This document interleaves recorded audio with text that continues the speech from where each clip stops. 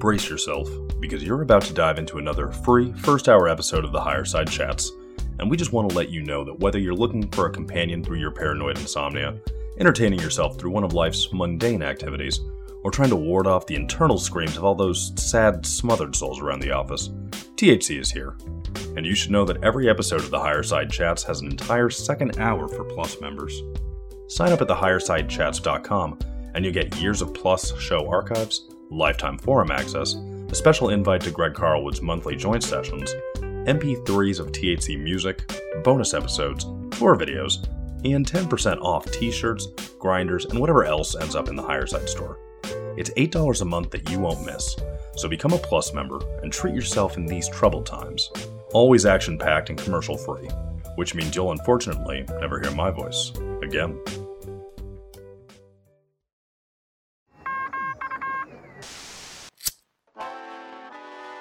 In the 1930s, President Franklin Delano Roosevelt addressed the nation through a series of radio broadcasts known as the Fireside Chats. His aim was to reassure the common man that our society would recover from its troubled times. Well, we're far from 1930, and I deal with a different kind of fire. For a new era of worldly frustration, we offer a fresh conversation. I'm Greg Carlwood, and these are the Higher Side Chats. Here we go, people, doing the thing from sunny San Diego. I'm Greg Carlwood, and even though these are troubled times and we have every excuse to be distracted, with many people struggling to plan a future or even maintain a manageable present, it feels as if many of us have forgotten about the very curiosities we had before the era of COVID everything. Quantum mechanics, epigenetics, the biology of belief, ether physics, consciousness, dreamtime insights, altered states, intention, and even what is often just called magic. If these things are important, if they speak to the nature of reality, our essence as conscious awareness having a human experience, or anything relating to the fundamental mechanisms of this universe and our place in it, understanding them and using them in a time of crisis is crucial. We know that experiments done in the quantum realm have revealed the importance of a conscious observer, that plenty of other studies have enlightened us on a field of energy that connects all things, and that these pieces of the puzzle help explain even more remarkable phenomenon like remote viewing and even remote healing. It seems like some aspects of modern science might finally be catching up to the insights and teachings of countless spiritual gurus and shamanic figures.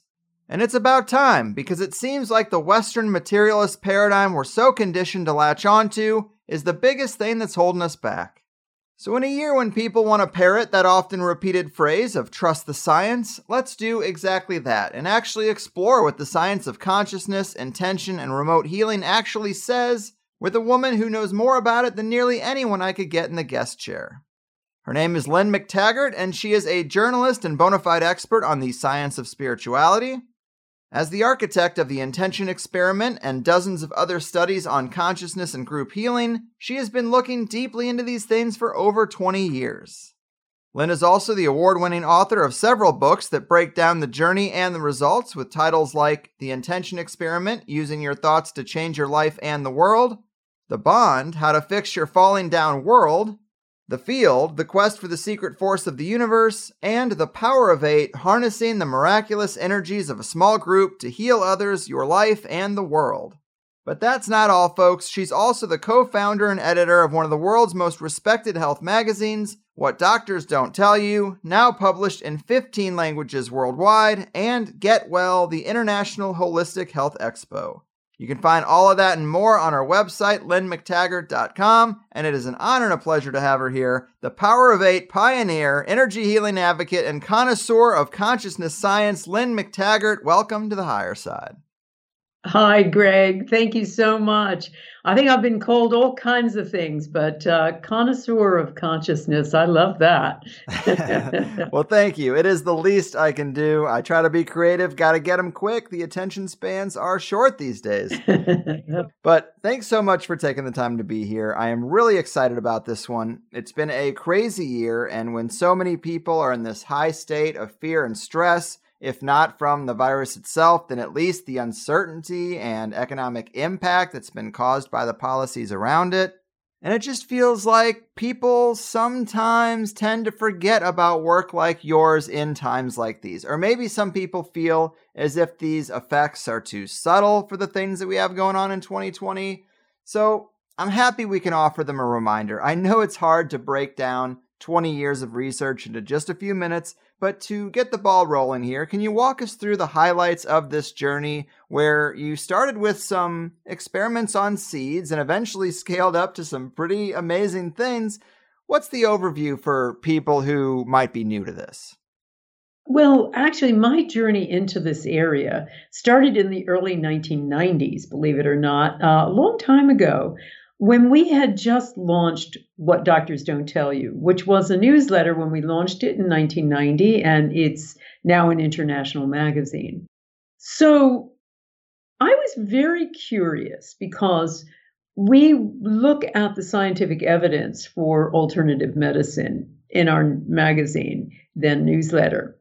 So I studied medical literature, and in the course of doing that, I kept coming across these really good studies of spiritual healing and things like acupuncture and homeopathy.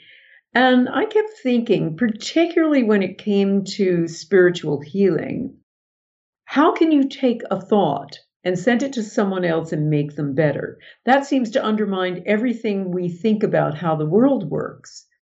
So I set off to try to find out how things like spiritual healing and homeopathy and acupuncture work. And I figured it would be fairly simple, that I would meet some scientists, frontier scientists. I would talk to them. They would give me information about human energy fields or something like that. And then I would take that back, write it up, and that would be that. But that wasn't that at all.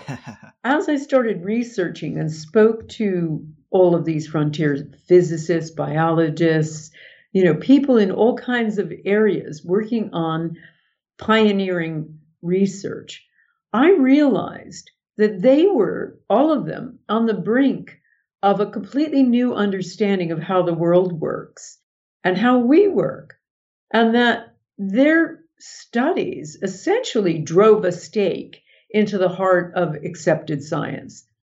The only problem is these scientists speak in math, they speak in code. And they also don't like to venture beyond their own experimental evidence. So I realized soon enough that I was going to have to interpret this and also put it all together. So that synthesis became my book called The Field. After I published it, and this has been really the story of my journey, which is I am driven by my own curiosity, I'm driven by my own enthusiasms. And I was fascinated by some of the evidence that I had written about in the field from these scientists, work in the lab, showing that thoughts are an actual something with the capacity to change physical matter. And of course, the journalist, the skeptic in me, said, well, what are we talking about here? Because, this was the time of The Secret and the law of attraction all coming to the fore. And I kept thinking, well, are we talking about just shifting a quantum particle, a very subtle effect? Or are we talking about curing cancer with our thoughts? And also, I was fascinated by a bit of evidence done by the Transcendental Meditation Organization, showing that when there was a critical mass of meditators, the crime rate went down. So I wondered, well, what happens when a group of people are thinking the same thought at the same time? Because meditation is the absence of thought. What about if we have a specific intention? Does it supersize the effect when more than one person is doing it? So I decided to test this. And aside from assembling all of the evidence about intention into my book, The Intention Experiment, the book was also an invitation for people to join me and do intention experiments. And every so often I would get a scientist in one of the prestigious universities who was doing consciousness research to put together a well-controlled study. And I would ask my readers around the world, and by then the field was in 30 languages, so I had loads of readers. And I thought, well, if I just put them together, I'm going to have the biggest global laboratory in the world. And that's what I did. I didn't expect it to work or only have a very subtle effect. But we've run 35 experiments to date since 2007. Everything from trying to make seeds to grow faster, to purifying water with our thoughts, to lowering violence in war-torn or violent areas, to even curing someone of PTSD. And of those 35, 31 have shown measurable, positive, mostly significant effects. Just to put that in context, there is no pharmaceutical drug out there with that kind of consistent track record. So that's where I got to. And the power of the bond really came about in wanting to say, well, that was trying to answer Darwin and the science by which we tend to live, Newtonian science, Darwinian science, and to say, were we meant to be so competitive and individualistic as those two scientists essentially espouse? So I wrote that book to really help people live in a new way. And then the Power of Eight really came about by accident, trying to see if what we were learning in the intention experiment could be shrunk down into a workshop setting. I didn't expect we were going to get results.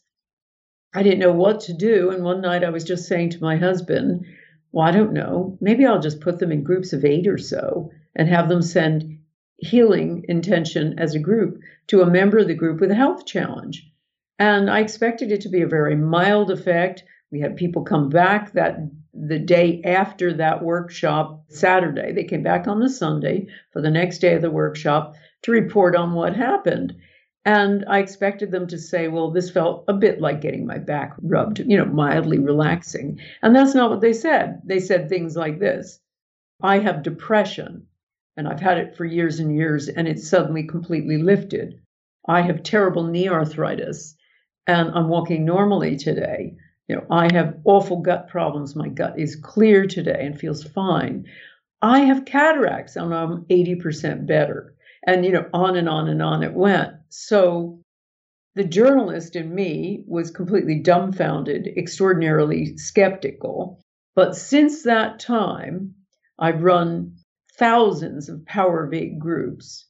And in so many instances, we see extraordinary, miraculous, instant healings. Yes, that is a great summary. And when it comes to the seed experiments, these small things where you got started, it seems like a simple picture of the seeds was all that was needed. I believe you were doing this with a live audience at the time, so you show them the picture. And that is wild, because what does that say about reality? Because we probably couldn't even match the seeds to the right photograph if they were sitting in front of us. And I would think a man-made invention like the photograph would get in the way of the effect, but obviously it doesn't. You also tend to use pictures of people as targets, and it seems to work the same way, but that is curious when you think about reality. What does that mean to you? Greg, that's such a great question. Absolutely. The first time I did the seed experiment, it was early on in the intention experiments, 2007, and I was working with the University of Arizona. I used different universities for different experiments, essentially keep it independent. So I was working with the University of Arizona, psychologist Gary Schwartz, and he and his lab set up 4 sets of seeds with 30 seeds each in a tray with individual little spaces for seeds. He photographed all 4 sets. We labeled them A, B, C, D, sent me all 4 photographs. My job was then to have the audience choose randomly one of the 4 sets without us telling the scientists. And the first time I ran this, I was in Sydney, Australia, with an audience of about 700. We chose the seeds, let's say seeds A. We sent intention to that photograph of the seeds and then told the scientists when we were done with the intention, still not telling them which seeds we sent intention to. And that was their cue to plant the seeds for about 5 days and measure them afterward. And only when they'd finished measuring did I unblind the study and say, oh, and by the way, our target was seeds A. Well, The seeds set intention on that experiment grew significantly higher than controls. We ran that study 5 more times through a smaller audience of about 100 in Rhinebeck, a bigger audience in South Carolina, medium-sized audience in Dallas, big audience in LA, and over the internet with my audience around the world. And every single time, the seeds sent intention grew significantly higher than controls. Let's go back to that first one, because we did it the same way every time, but let's just unpack the significance of that.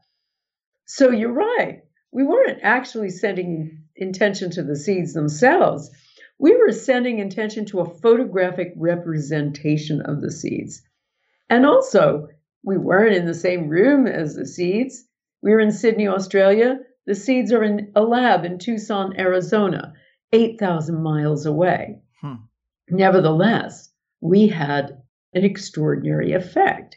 So that gave me clues about the idea of intention creating a kind of psychic internet where we're all thinking, a group of people anywhere are thinking a similar thought at the same time. It has that kind of power, even with a symbol of the thing, not even the thing itself, which is really what a photograph is.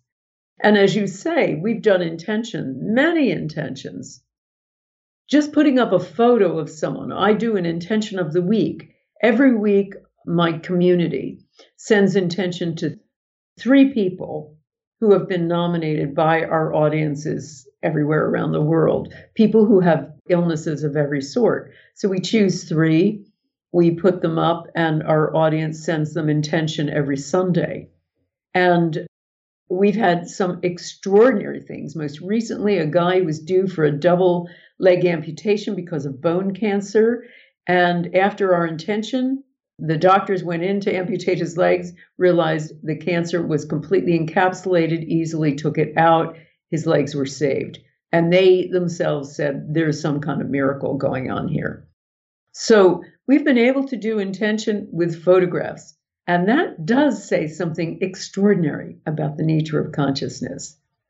It really does. It really does. And you mentioned pharmaceuticals, and I was going to bring up this very thing, because I think when people hear about these sorts of things, or that initial famous experiment of trying to affect a random number generator, they see the needle move from 50-50 or chance to something like 52%. And it does just seem very subtle. But as you've said, from an effect size statistics perspective, this isn't very subtle. And in fact, some pharmaceuticals are no more effective, and that's pretty huge.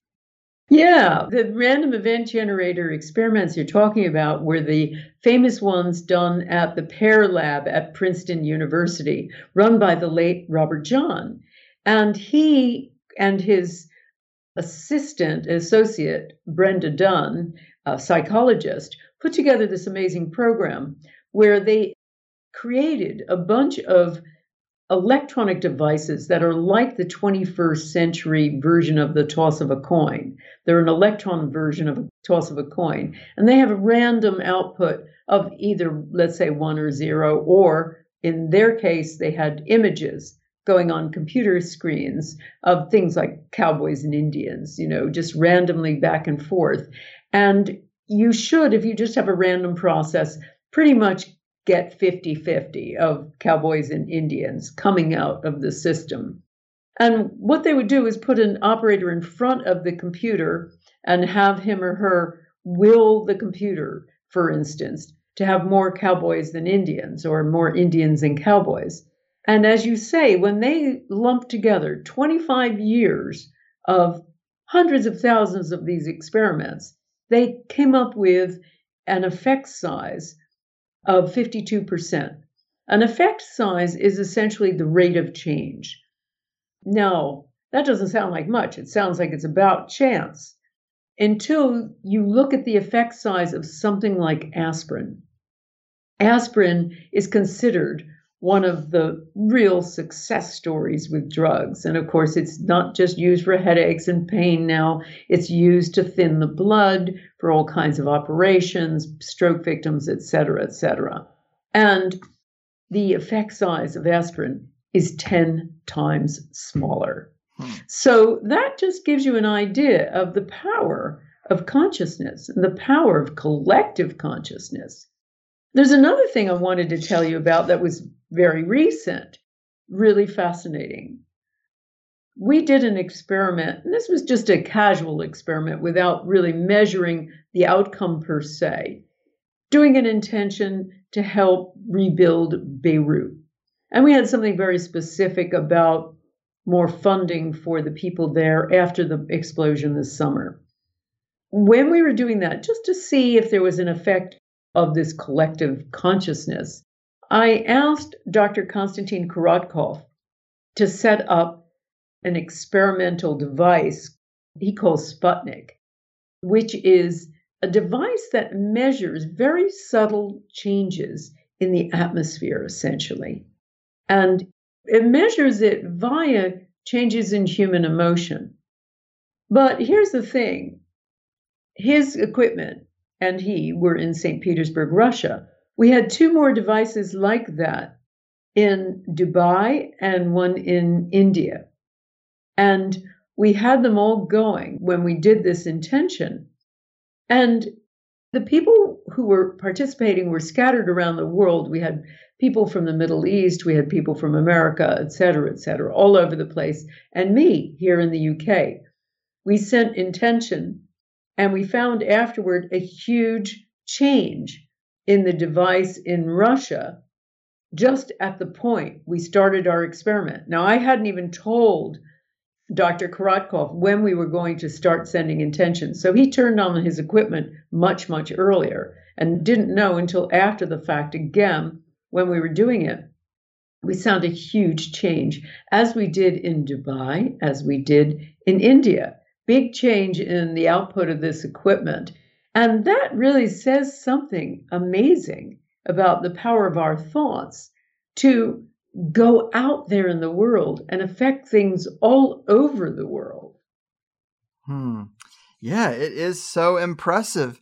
But then I just start thinking about the state of the world, or as you said, many people concentrating on a thing can create change. And I think about an example like, I don't know, the Queen of England, for example, living high on the hog in modern times, no real justification for that anymore. And it irks a lot of people who are not happy with their day job or just seeing all the opulence. And yet it continues. And I just wonder about these big, big things, like kind of like photographs. The technology is not necessarily a part of the natural world. So it's weird that this effect can be used through photographs. When you think about someone like the Queen of England, a person is not supposed to be able to get this much attention. You know, they get worldwide recognition. So that's a lot of minds concentrating, and I would say often negatively on a person in this position. But yet she's near 100 years old, no signs of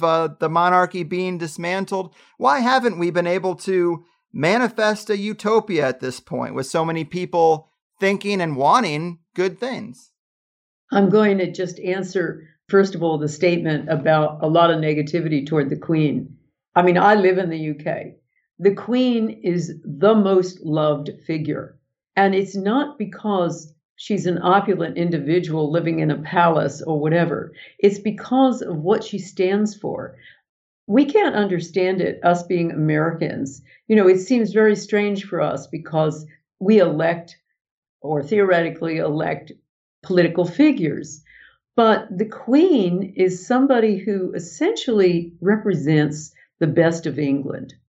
And that's what she lives on in the hearts of people. So for her and toward her, there's extraordinarily positive feeling. She's a kind of a steadier of the state ship. When there is a crisis, she comes and speaks to the people, and it's like mom coming and talking to you. But it's more than that. It is something like the whole pride of a nation coming together. And she's that also for a good deal of the Commonwealth, which is, 100 plus countries. So there is probably far more positive feeling toward the Queen than there would be with anyone else.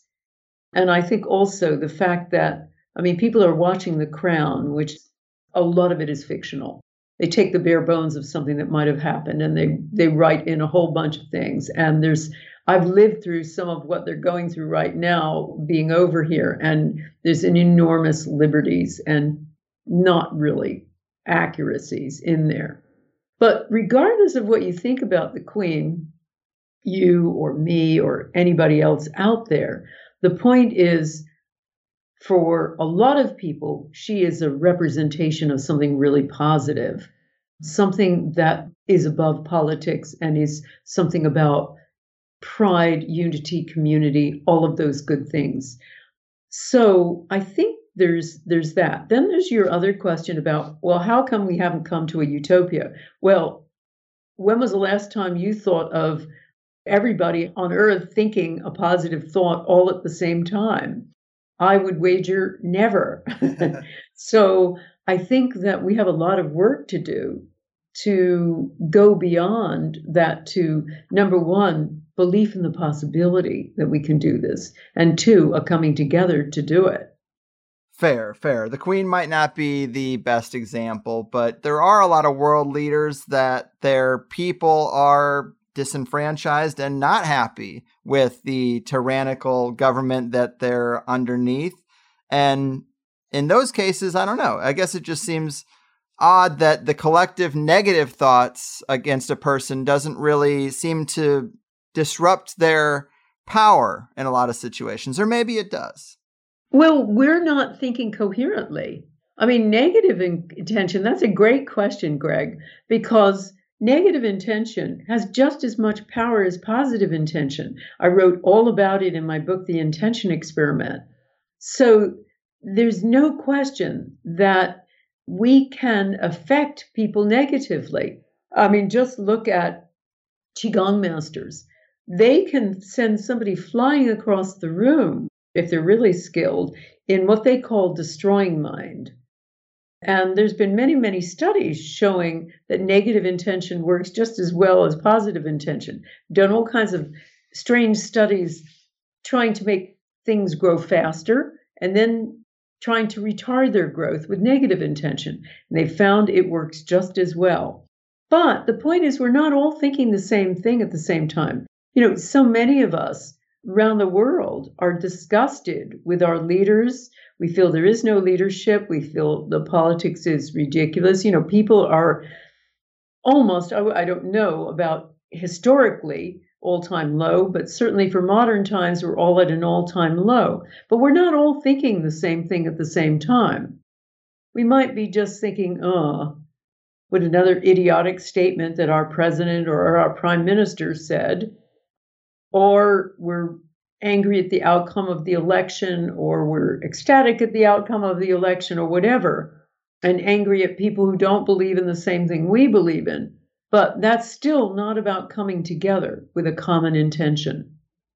Mm-hmm. And that's a fair point. The intention statement is very important. I'm sure we'll get into that. You know, when a person goes to your website, the main banner says, "What if you had the power to heal every area of your life and the lives of everyone around you? You already do, but it has been hidden from you."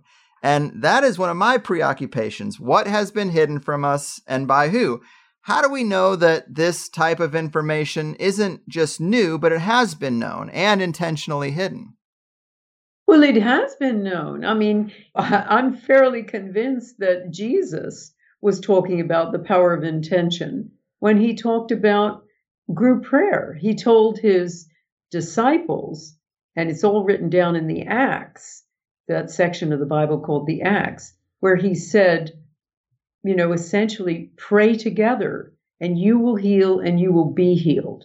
He was essentially telling them to do group prayer, group healing, group intention. So it's been known. But, you know, you have to look at our arc of understanding about ourselves and what happened with science about 300 plus years ago. You know, Newton, for all of his great things in presenting information that's helped us fly jet airplanes, he metaphysically ripped us out of the center of our world. There was much more belief in call it magic before. And the idea of the human being is central to some of that magic. And that got taken away.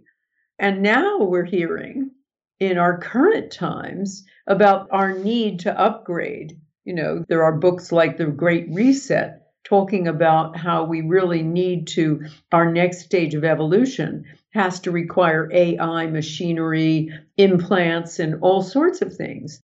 And my argument to all of that is that's complete nonsense. We haven't even begun to tap into the extraordinary potential we have. I see it every single day, and it astounds me. When I started doing the Power of 8 groups, and as I told you, I was completely floored by what was going on.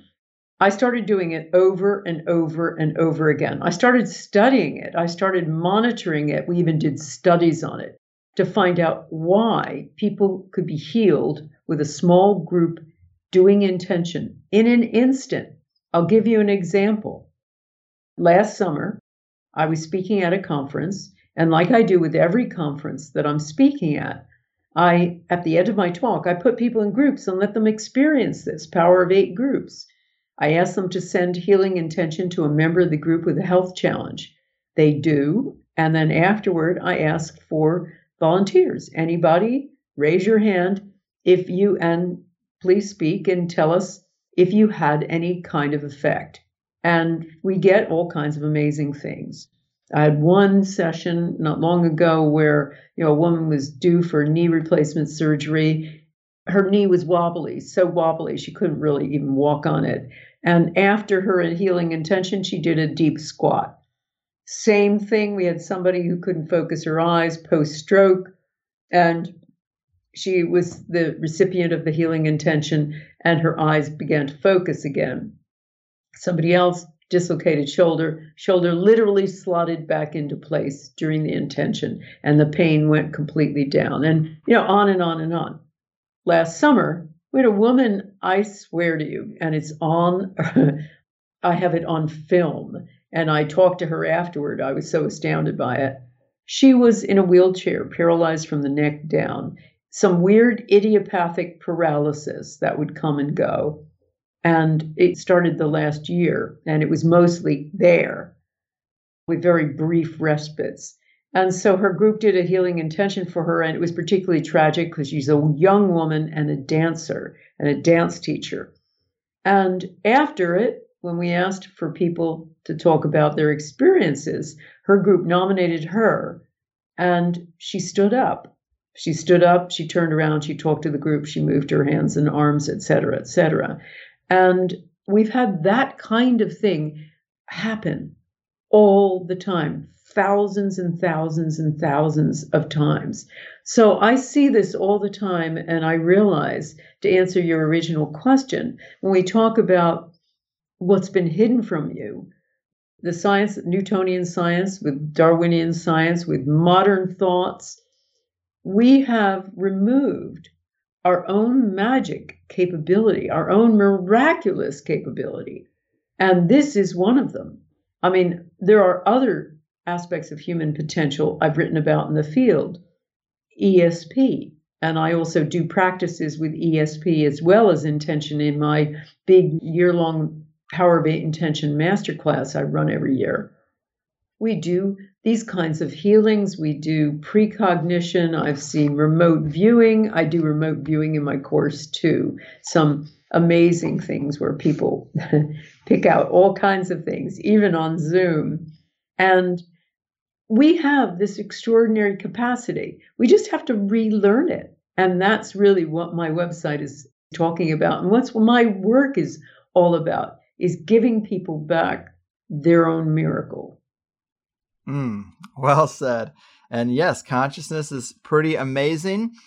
And those are some great examples of the upper limits of what you've been able to help people with in terms of targets with health challenges. You mentioned healing cancer with thoughts in the beginning. And it's funny because I was going to ask you about what are the limitations of this? And my examples were going to be, could it heal paralysis or blindness? And those are examples that you pretty much gave us already. But What about something like dementia or just anywhere where the line gets drawn? Is there anything that has been a bridge too far for this kind of intention? No, I've seen terminal cancer get turned around. I've seen paralysis. I've seen Alzheimer's get much, much, much improved, but also not just health issues. I've also seen people's life issues change. For instance, we had a woman in one of my year-long master classes called Andy who was trying to get a new job, and she couldn't get a job anywhere.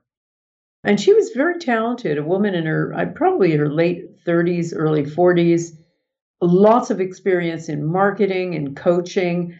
She'd run her own business, but she had sold it and she just wanted a job. And she had 2 young children to support. She was just going through a divorce. So everything, her group, she was in a Power of 8 group, a small group doing intention for her week on week, which is what happens with my master class. I put people into groups and work with them for a whole year. And she wasn't getting anywhere. So I finally just said, Andy, get off of yourself. Do intention for someone else. And I'll get to that later. That's a big piece of what goes on here. Mm-hmm. And she did. She started doing intention, as I asked all of the master class to do, for a young boy called Luke, who had broken up with his first serious girlfriend.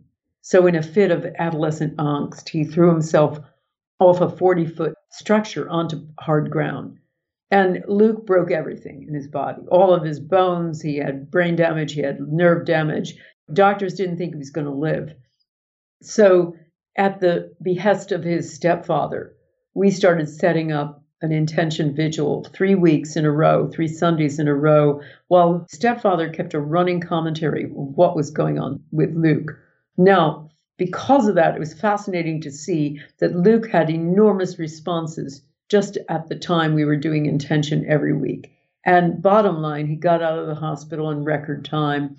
He's a normal 18-year-old now. Now, that could have been good doctoring, and it also could have been our intention. But it was fascinating. It wasn't a placebo effect because Luke, like most teenagers, thought his parents' belief in anything was stupid, particularly the power of intention. But what was fascinating was what happened to Andy, because as soon as Andy got off of herself, she got a call out of nowhere from somebody offering her what turned out to be a dream job. So we had that over and over and over again. Every year I see people get windfalls, and it oftentimes is exactly the money they need. They need $2,330. Something comes through the mail that is approximately or exactly that, or something happens to them. We had a woman who's part of my current master class who did intention to set up meditation groups in schools. And she wasn't getting anywhere. So her Power of 8 group started doing intention for her to set up this project. And lo and behold, she suddenly got deluged with schools who wanted to do this and a documentary maker who wanted to film it. So suddenly she's got over 100 schools, 5,000 students, documentary coming on after the power of intention. So that kind of thing happens all the time. Or a woman the other day who told me about her husband, who was just diagnosed by a doctor with having real problems with his heart, needed a pacemaker. And they are very much believers of holistic medicine, didn't like that idea at all. So she had her group intend that the doctor would be completely wrong. She would find a holistic doctor who would come to a different conclusion, and that her husband would be completely well. And they did that. And it all happened just like that. And her husband was completely fine, didn't have to go through any operation. So I see it for people themselves, for other members of the group, for people outside the group. It's extraordinary. Yes, it is. And you alluded to this in a couple of the examples used so far, but I wanted to get a bit deeper into that odd phenomenon, that odd mechanism, call it a blowback effect or an intention ricochet. But it seems like when a person will send intention for someone else, they end up having it loop back to them. Maybe it's a mirroring effect, but it seems baked into this protocol or baked into reality itself. What are your thoughts on why it seems to happen this way? Because it seems pretty wild. It really is. But, when you actually, again, the journalist in me needed to find out, well, what the heck is going on here? So I started looking into the science of altruism. And I found that altruism is really amazing. It's like a bulletproof vest. When you start doing things for other people, no matter how small, taking out your neighbor's garbage, for instance, you lead a healthier, happier, longer life. I mean, studies of people with a particular illness, if they help someone else, they're more likely to be healed. There was a wonderful study of that by a psychologist who was also a priest, who wanted to know whether or not prayer could help people with mental illness. There was certainly plenty of studies showing that it can help physical illness, but can it help mental illness too? So he got hold of 400 people with clinical depression, divided them into two groups, had one group get the prayer, the other group give the prayer.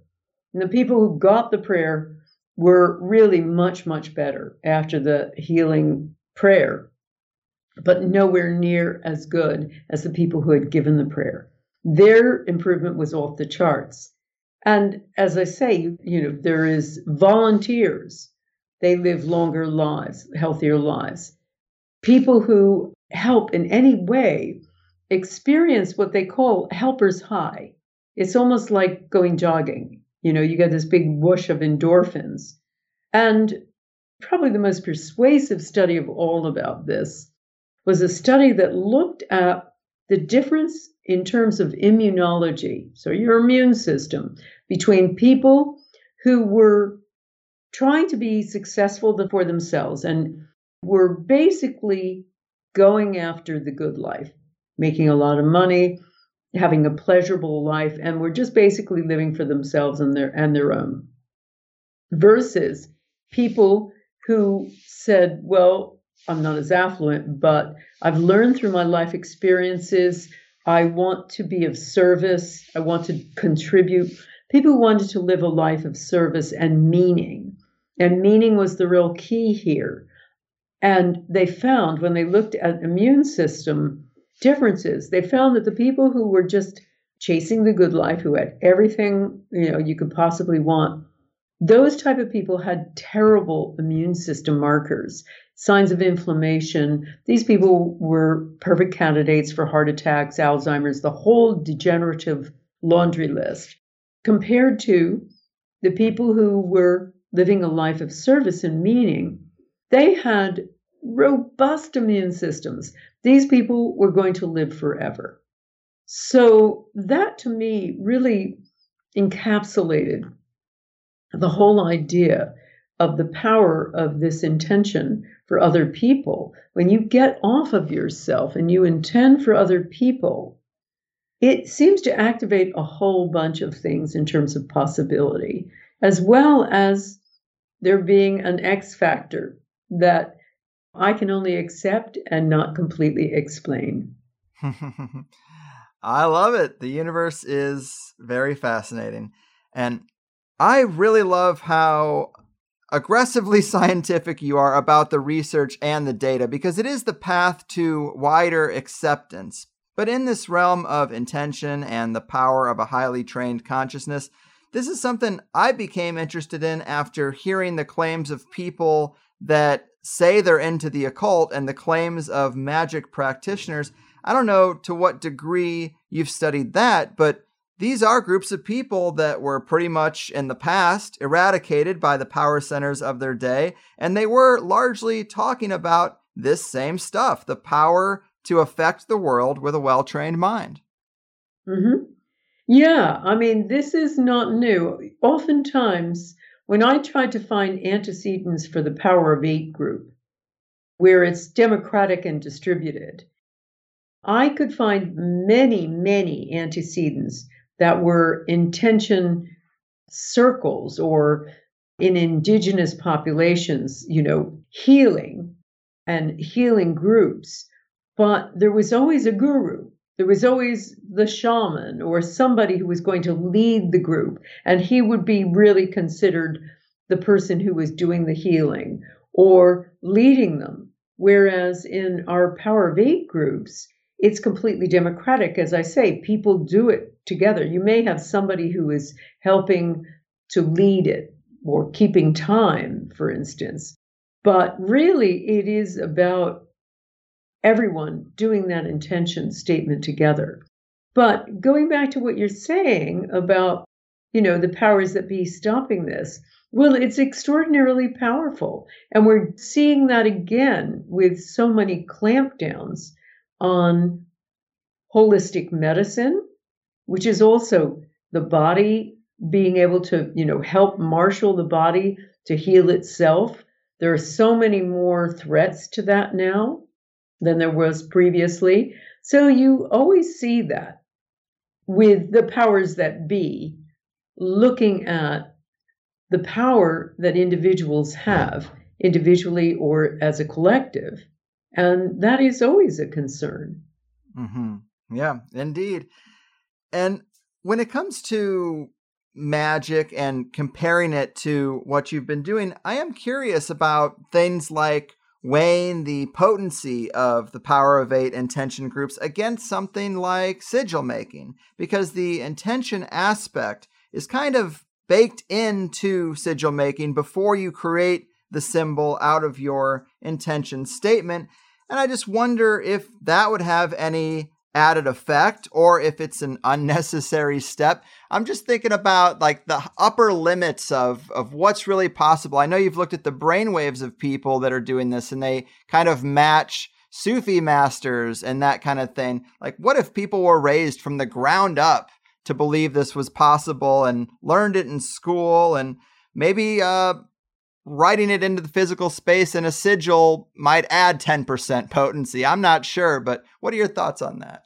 I don't even know what a sigil is. Could you enlighten me? Oh, absolutely. So with sigils, it's largely starts the same way. You come up with a good sigil statement. There are qualities of a well-designed statement, just like intention.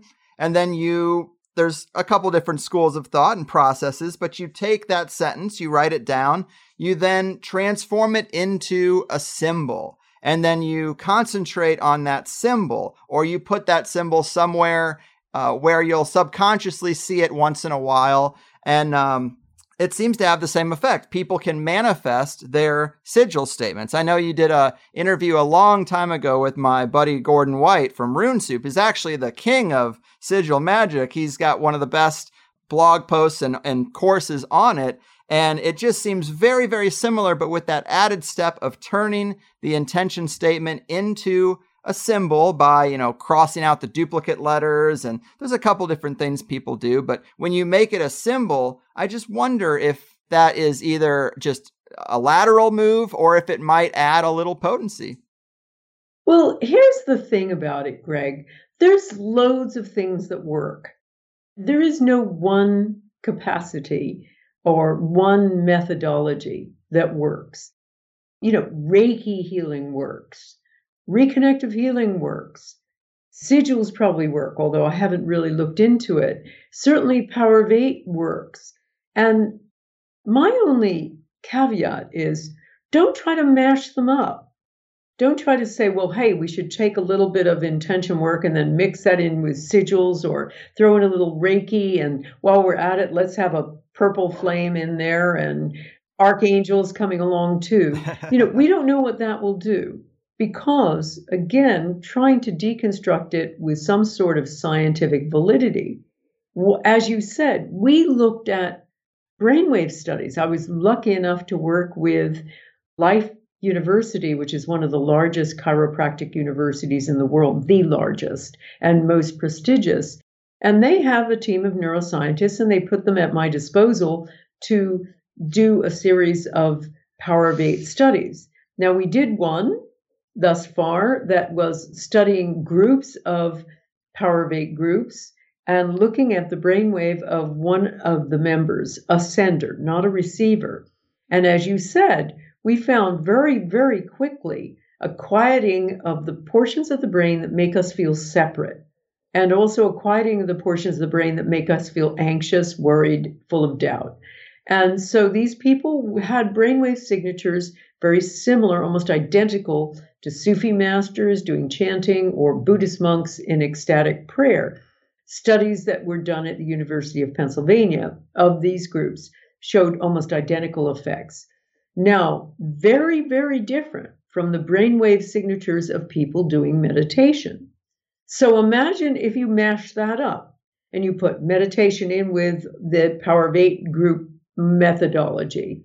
You don't know what you're going to come up with, and it may nullify the effect, because what we see with our groups is constantly people going into a mystical state, essentially. And that state of oneness seems to be the place where miracles occur. Now, there's a giant difference between what I'm doing, I think, and what other people are doing, which is I'm doing it in a group as opposed to an individual. I don't know whether the sigils are about sending intention in an individual thing. Mm-hmm. But this is not to say intention doesn't work, sigils don't work. Intention individually certainly works. What I'm fascinated by is that it seems to be amplified hugely, at least intention is, when it's done in a small group. Or a large group, of course, with our intention experiments. But a group seems to have an amplifying effect. Right on. It makes a lot of sense. And I guess I'm just dancing around this because, and I don't like to make the show about me, but I tend to, in these types of interviews, want to focus on what might be the most effective modality, because I have a particular situation where I've been deaf in the right ear since I was 3 from meningitis.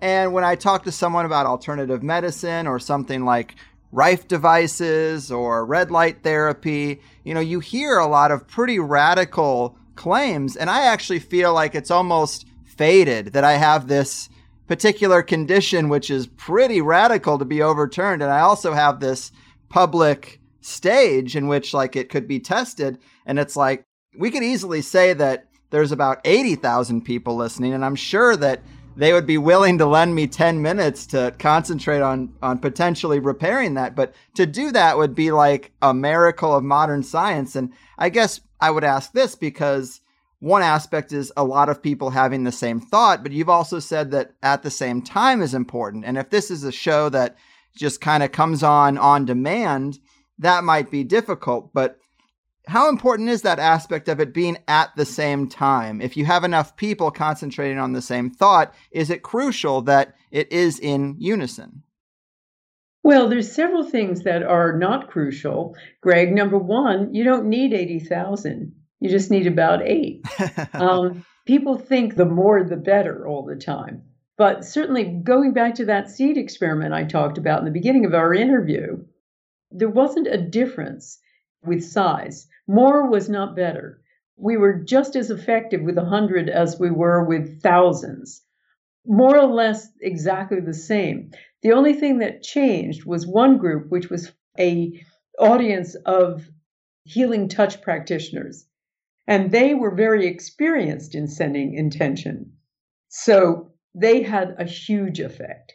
And so experience may matter, but not necessarily size. So the miracles I'm telling you about, people getting up out of a wheelchair, and, that's a pretty big miracle. That was one 10-minute session, her first time she did it with a small group. And it was only a group of 8 or 12, something like that. And I'll say right now, too, you heard how it started, me saying, I don't know, I'll put people in groups of 8 or so.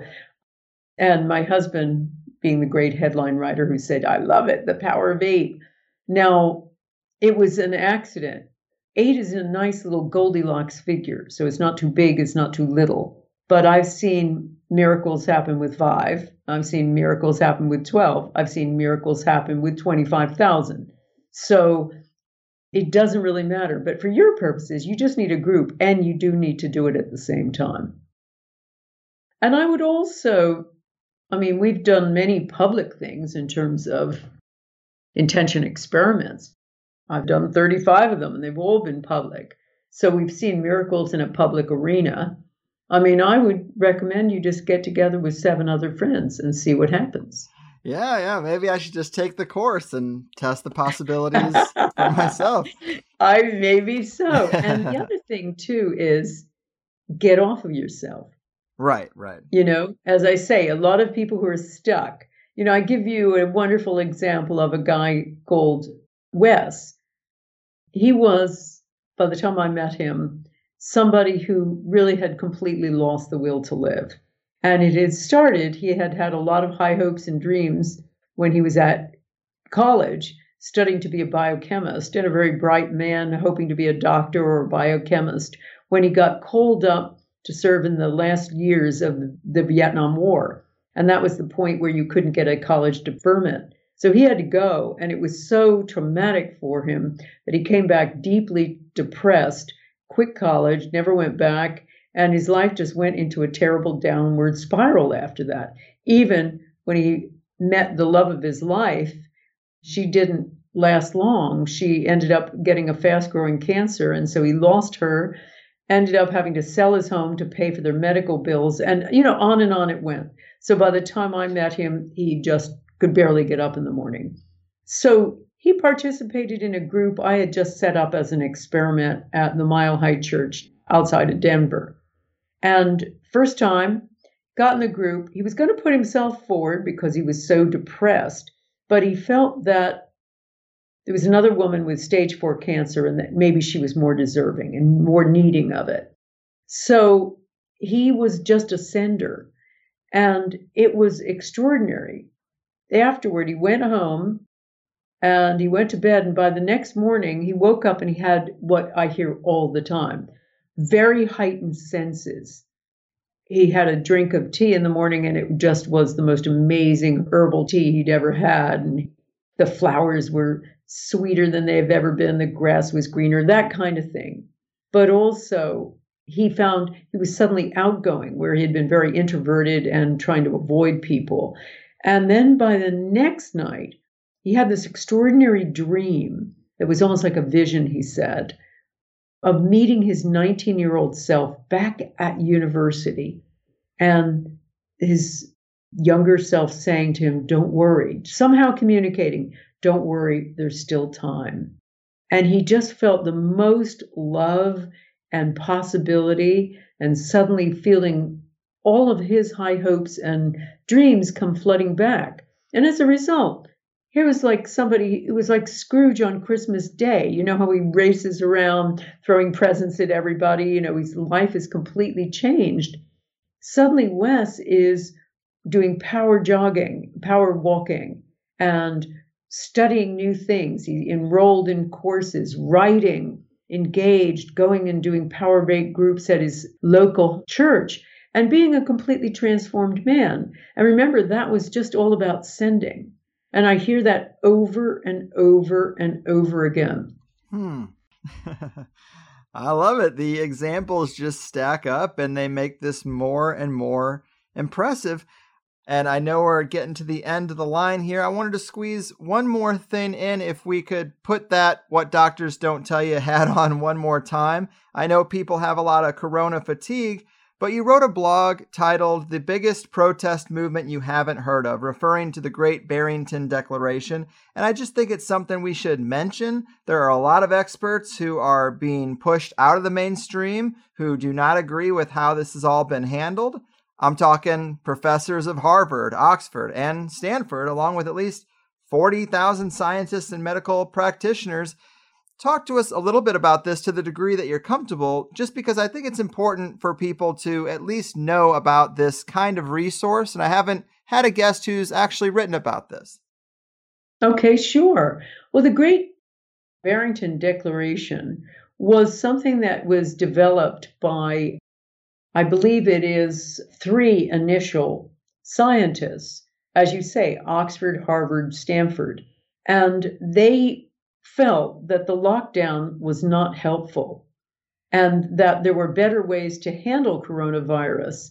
And they proposed a whole way of doing so that would help protect the people who are vulnerable, but allow the rest of the population to go about their lives because they worried that there would be more illness as a result of lockdown, people losing their jobs and ill health, and it would be worse, particularly on the poor, or poorer people, and it would end up with worse statistics. So they called it the Great Barrington Declaration because they were given a place in Barrington to do this and to film this by an organization that was a libertarian society. So they've been attacked by that, but they are not the libertarians. Actually, they're quite left-wing, 2 of the 3 of them. They're just simply looking at it from a point of view of health science, which is what they are. And it's been signed by dozens and dozens of top virologists and epidemiologists, and loads and loads, hundreds of thousands of people now. So if you just Google Great Barrington Debate, now the problem is, and maybe don't Google it, go to DuckDuckGo, because it was initially buried by Google and elsewhere. This is a long conversation, Greg, about Facebook and Google being press ganged or being complicit in promoting the government's, and this is both sides of the Atlantic, the government's version of events and solutions. And so there's a lot of, Robert F. Kennedy Jr. is suing Facebook at the moment because he's basically saying, look, you are a information source, but you are basically just spouting government propaganda, something to that effect. But he is actually suing them now. So the Great Barrington Declaration is worth looking into because it shows a different point of view, and it's by independent virologists and independent scientists. And there are many other scientific studies coming through looking at the current solutions to COVID and finding them really wanting, whether it's mask wearing, lockdown. This isn't, and it's not politicized. And that's the problem now. The whole solution to COVID has been so politicized, it's essentially Republican equals no masks, no social distancing or lockdown, Democrats equal lockdown, et cetera, et cetera. It shouldn't be that. It should simply be, what does the scientific evidence show? And the scientific evidence shows that most of our solutions, everything from the testing procedures we have to the numbers they're showing to lockdown as a solution and even the vaccine itself have serious problems. And that should be aired. And I say this as a journalist because people will say, oh, you're anti-government, you're anti-vaccine. No, I'm not. I'm just a real journalist. And so I talk about the truth without fear or favor.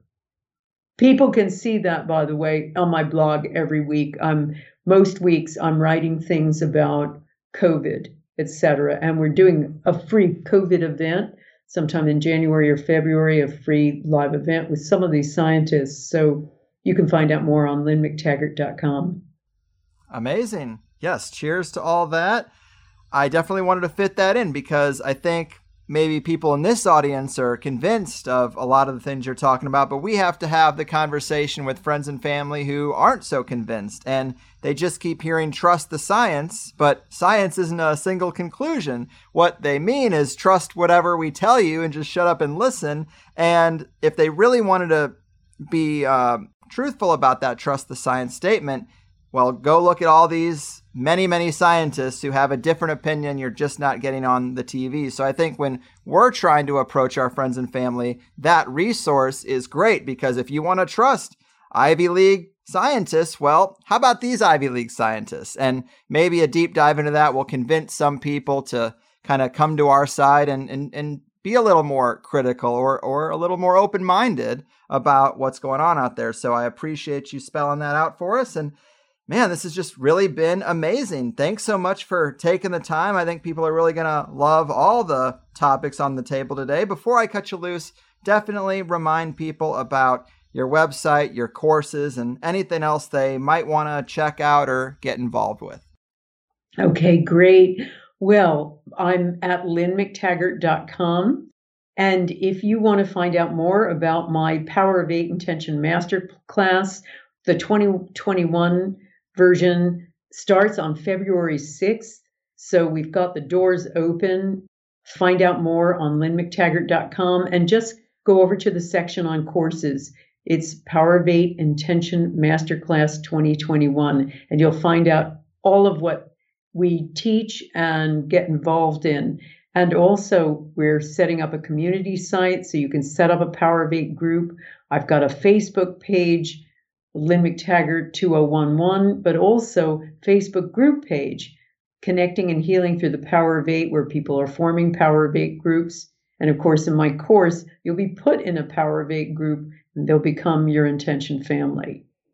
I should also tell you that if you want to find out more about what we're doing vis-a-vis COVID, we're having a free event about staying safe with real information about how to stay safe. And that's a free event, and that is at GetWell.Solutions. Awesome. And I'll add the appropriate links to the show notes as well. But very cool. I really appreciate the work you do and your time today. Can't thank you enough. I know it's a marathon session around here, but do take care. Thank you so much, Greg. You got it. Eureka, Higher Side Chatters. All right. I loved it. Lynne McTaggart, The Power of 8, and what a power it seems to be. My mind has always been kind of blown by this sort of intention stuff, and I don't know if there's anyone who's been more hands-on with the studies and the data collection and the dedication than Lynne. So who better to make the case? I've also been getting emails about how we haven't really done a magic show in a while. And this was kind of my attempt. Personally, I think this qualifies. Most magic, to me, when we're talking about what an individual can implement into their life, it's just a well-trained mind, will, and action. Of course, Lynne's big point is you don't even have to have a well-trained mind for this. You just have to do it.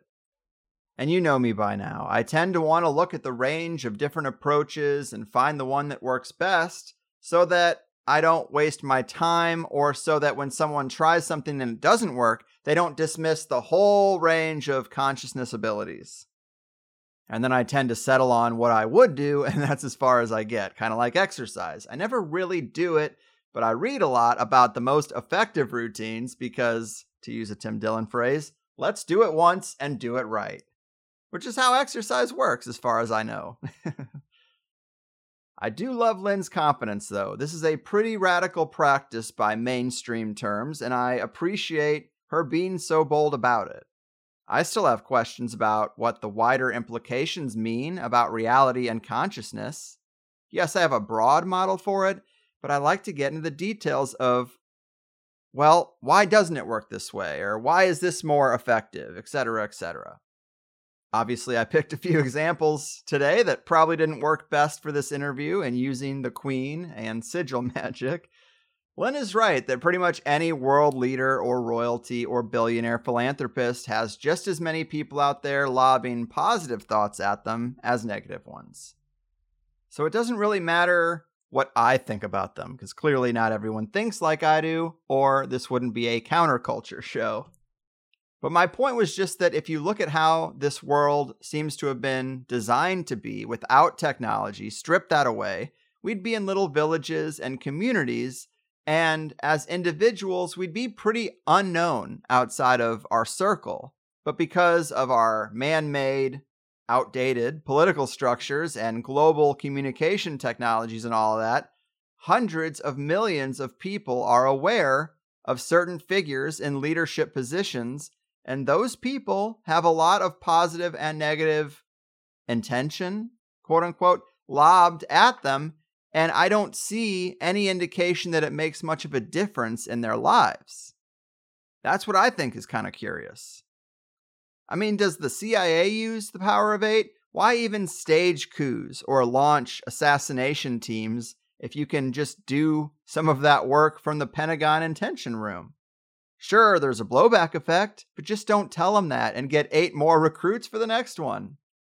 I know they had the men who stare at goats stuff, but now we have Lynne's process and it seems to have no limits for healing. Why would it have limits for other stuff? There is the argument that the universe is tilted towards the positive. We do need love and touch and human interaction to thrive and survive. So maybe positive intention does get a little bit more fuel to it. It almost would have to, or there'd be no one left. But look at the seed thing. How the hell does it work via a photograph? How high does the resolution need to be on that photograph? Does a black and white photo work just as well? What about an 8-bit photo that's so pixelated you can barely see what you're looking at? What about taking 4 pictures of 4 seeds each, and then instead of planting those in groupings, mixing them up and planting 1 seed from each photo in each box? Would the intended upon seeds still outgrow the rest with 1 oversized stalk in each pot? I just have so many questions. And sigil magic. I want to know if that extra step of writing it into a symbol adds any juice. Let's do apples to apples and do a power of 8 intention and then a power of 8 intention where the intention statement is broken down into a sigil and that's focused on. Let's just compare those two things. I don't have a dog in the fight. I just want to understand what's under the hood of reality. And I get Lynne's point, which is that the power of 8 is what she focuses on, and it works. So she's not too worried about the rest. Yes, other things work too, but why fix what isn't broken? How many processes do you really need to get that same result? But to have someone who's been so dedicated to this study, as well as maintaining a health magazine called What Doctors Don't Tell You, I mean, this is pretty perfect for us, right? And I never really want to make these interviews about me, but objectively, I have this deaf ear, a condition that the Western system says is completely unfixable. And if it was to be fixed through intention, wouldn't that be the thing that made a believer out of all of us? I might sound like a broken record sometimes, but it's hard not to bring it up when we're talking about such radical healing effects. And I've read the book, I've seen the studies, I am a believer, but I also wonder why these things don't just explode by word of mouth. If it's basically magic healing that affects everything from cancer to blindness to paralysis, why doesn't it just completely overtake Western medicine by the results alone? I guess the easy answer is that you have to actually do it, and how many people really do. But Lynne's process isn't that complicated, so I'm curious if we could try this for me. Maybe we could whip up a little Christmas miracle. Perhaps we should try it for someone else and see how it ricochets to me, if that's the best way. But I asked her about timing because it would have been very simple to just do a little thing in the wrap-up of this show about it and hope that when I wake up in a few days, I'm hearing the world in stereo. But obviously, the aspect of doing it together in time is important. Maybe I have 8 listeners who actually have experience doing this and wouldn't mind forming a little powwow with me. I know Gordon has a whole intention room aspect of his premium membership built right in, and they have had some amazing results. We talked to him about the fires last time. Maybe I could just rent them or something. I can't imagine that it wouldn't be better to go with people who have done this before a few times. But I'm pretty sure you guys trust me not to say that I've been healed if I haven't. And I also think this isn't something like allergies that can come and go day by day. I'm fully freaking deaf in the right ear. Wouldn't it be pretty amazing to see that overturned with mental intention exercises? I've already accepted this aspect of my life, so I'm not really emotional about it or desperate. But if these things work, let's test them with a pretty extreme condition. That's just how I feel about it. But shoot me an email if you've done this before and would like to help me out. Maybe I'll take Lynne's course first for myself to really make sure that I have all the pieces in place. In 10 years, I've never really pushed to implement what we talk about on the show for personal use. Although red light therapy was a close one, but it fell apart when I had to buy a $1,000 headlamp from the Netherlands. And some of you might be saying, well, gee, in the last episode you did with Chris Bledsoe, he mentioned that he has a healing ability ever since he's been visited by the angels. And I would say, You are very right, dear listener. And I've already had some conversations with Chris and sent him the few things that he asks for that seem to make his healing process work remotely. So we'll see how that goes first. But let's talk about it. Let's arrange something if you guys are into it. I only need a couple of you, as you know. But with Chris, it would be, dare I say, even more amazing to me because, quite honestly, it would also validate all the other elements of Chris's story, which are pretty vast and pretty extreme. But let's try some stuff, right? Let's pursue some things.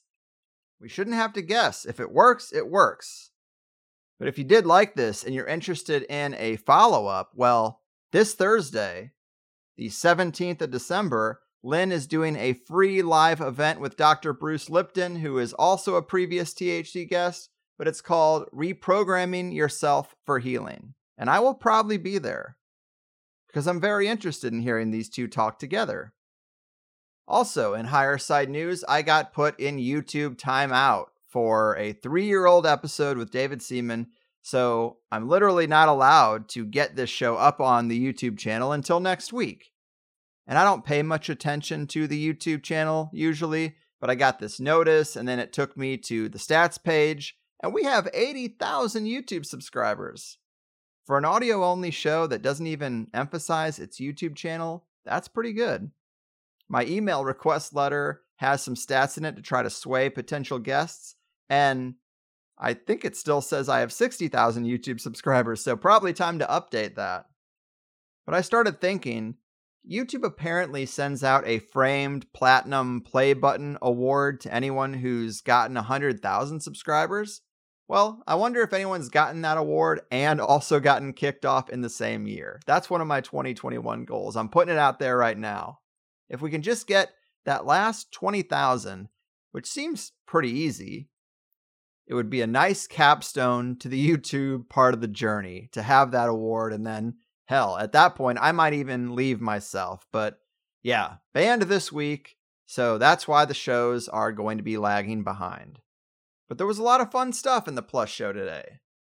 Lynne talking to us about what thoughts even are, describing them as mental trespassers, tips for memory retention and greater recall, how true diet and health conflicts with the official advice, how to change or control our thoughts, the coronavirus intention sessions that she's done and the results there, their ability to reduce violence in hotspots around the world with intention, weather, permaculture, and intention, mysterious qualities of water and how it relates to all this, intention statement creation protocols, Lynne's thoughts on where the healing actually comes from, and then I haven't really made the free plus split yet. I have to see if the Great Barrington Declaration will only be in the Plus show or if that's what we're going to end with. But either way, it's important. All you got to do is Google Great Barrington Declaration.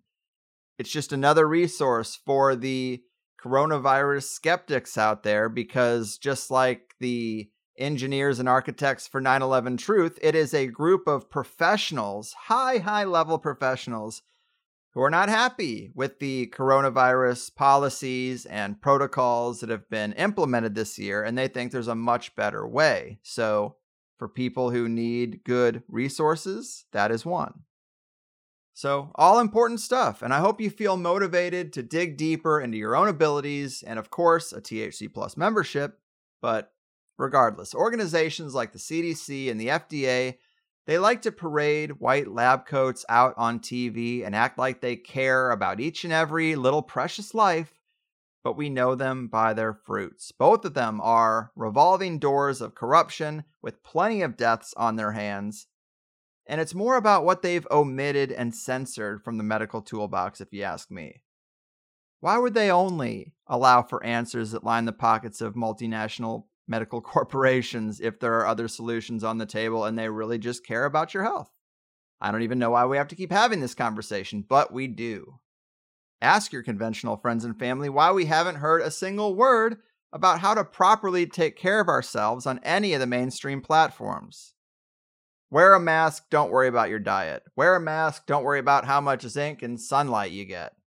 And they would also never talk about something like the power of 8, no matter how many studies Lynne threw at them. But if we do manifest our reality according to what we're consciously focused on and what we've come to believe, then it's no surprise that so much time and attention goes into controlling that. It's like Chris Bledsoe said, we're co-creating this world whether we like it or not, whether we've been manipulated or not. It's just the way it works. So tune into some more useful frequencies for your own sake, because the stakes right now are pretty high. But with that, I'm out of here. Big thanks to Lynne. Big thanks to you guys. I've done my part. Your move, mind manipulators, consciousness corrallers, and manifestation ability muters. Your fucking truth has been hidden from me. Didn't believe it myself. Got lizard people on top of the world, and I wish it was somebody else. Believe it or not, the truth is out there for people who have the eyes to see. My favorite show makes me more aware. Who could it be? The higher side chats, THC.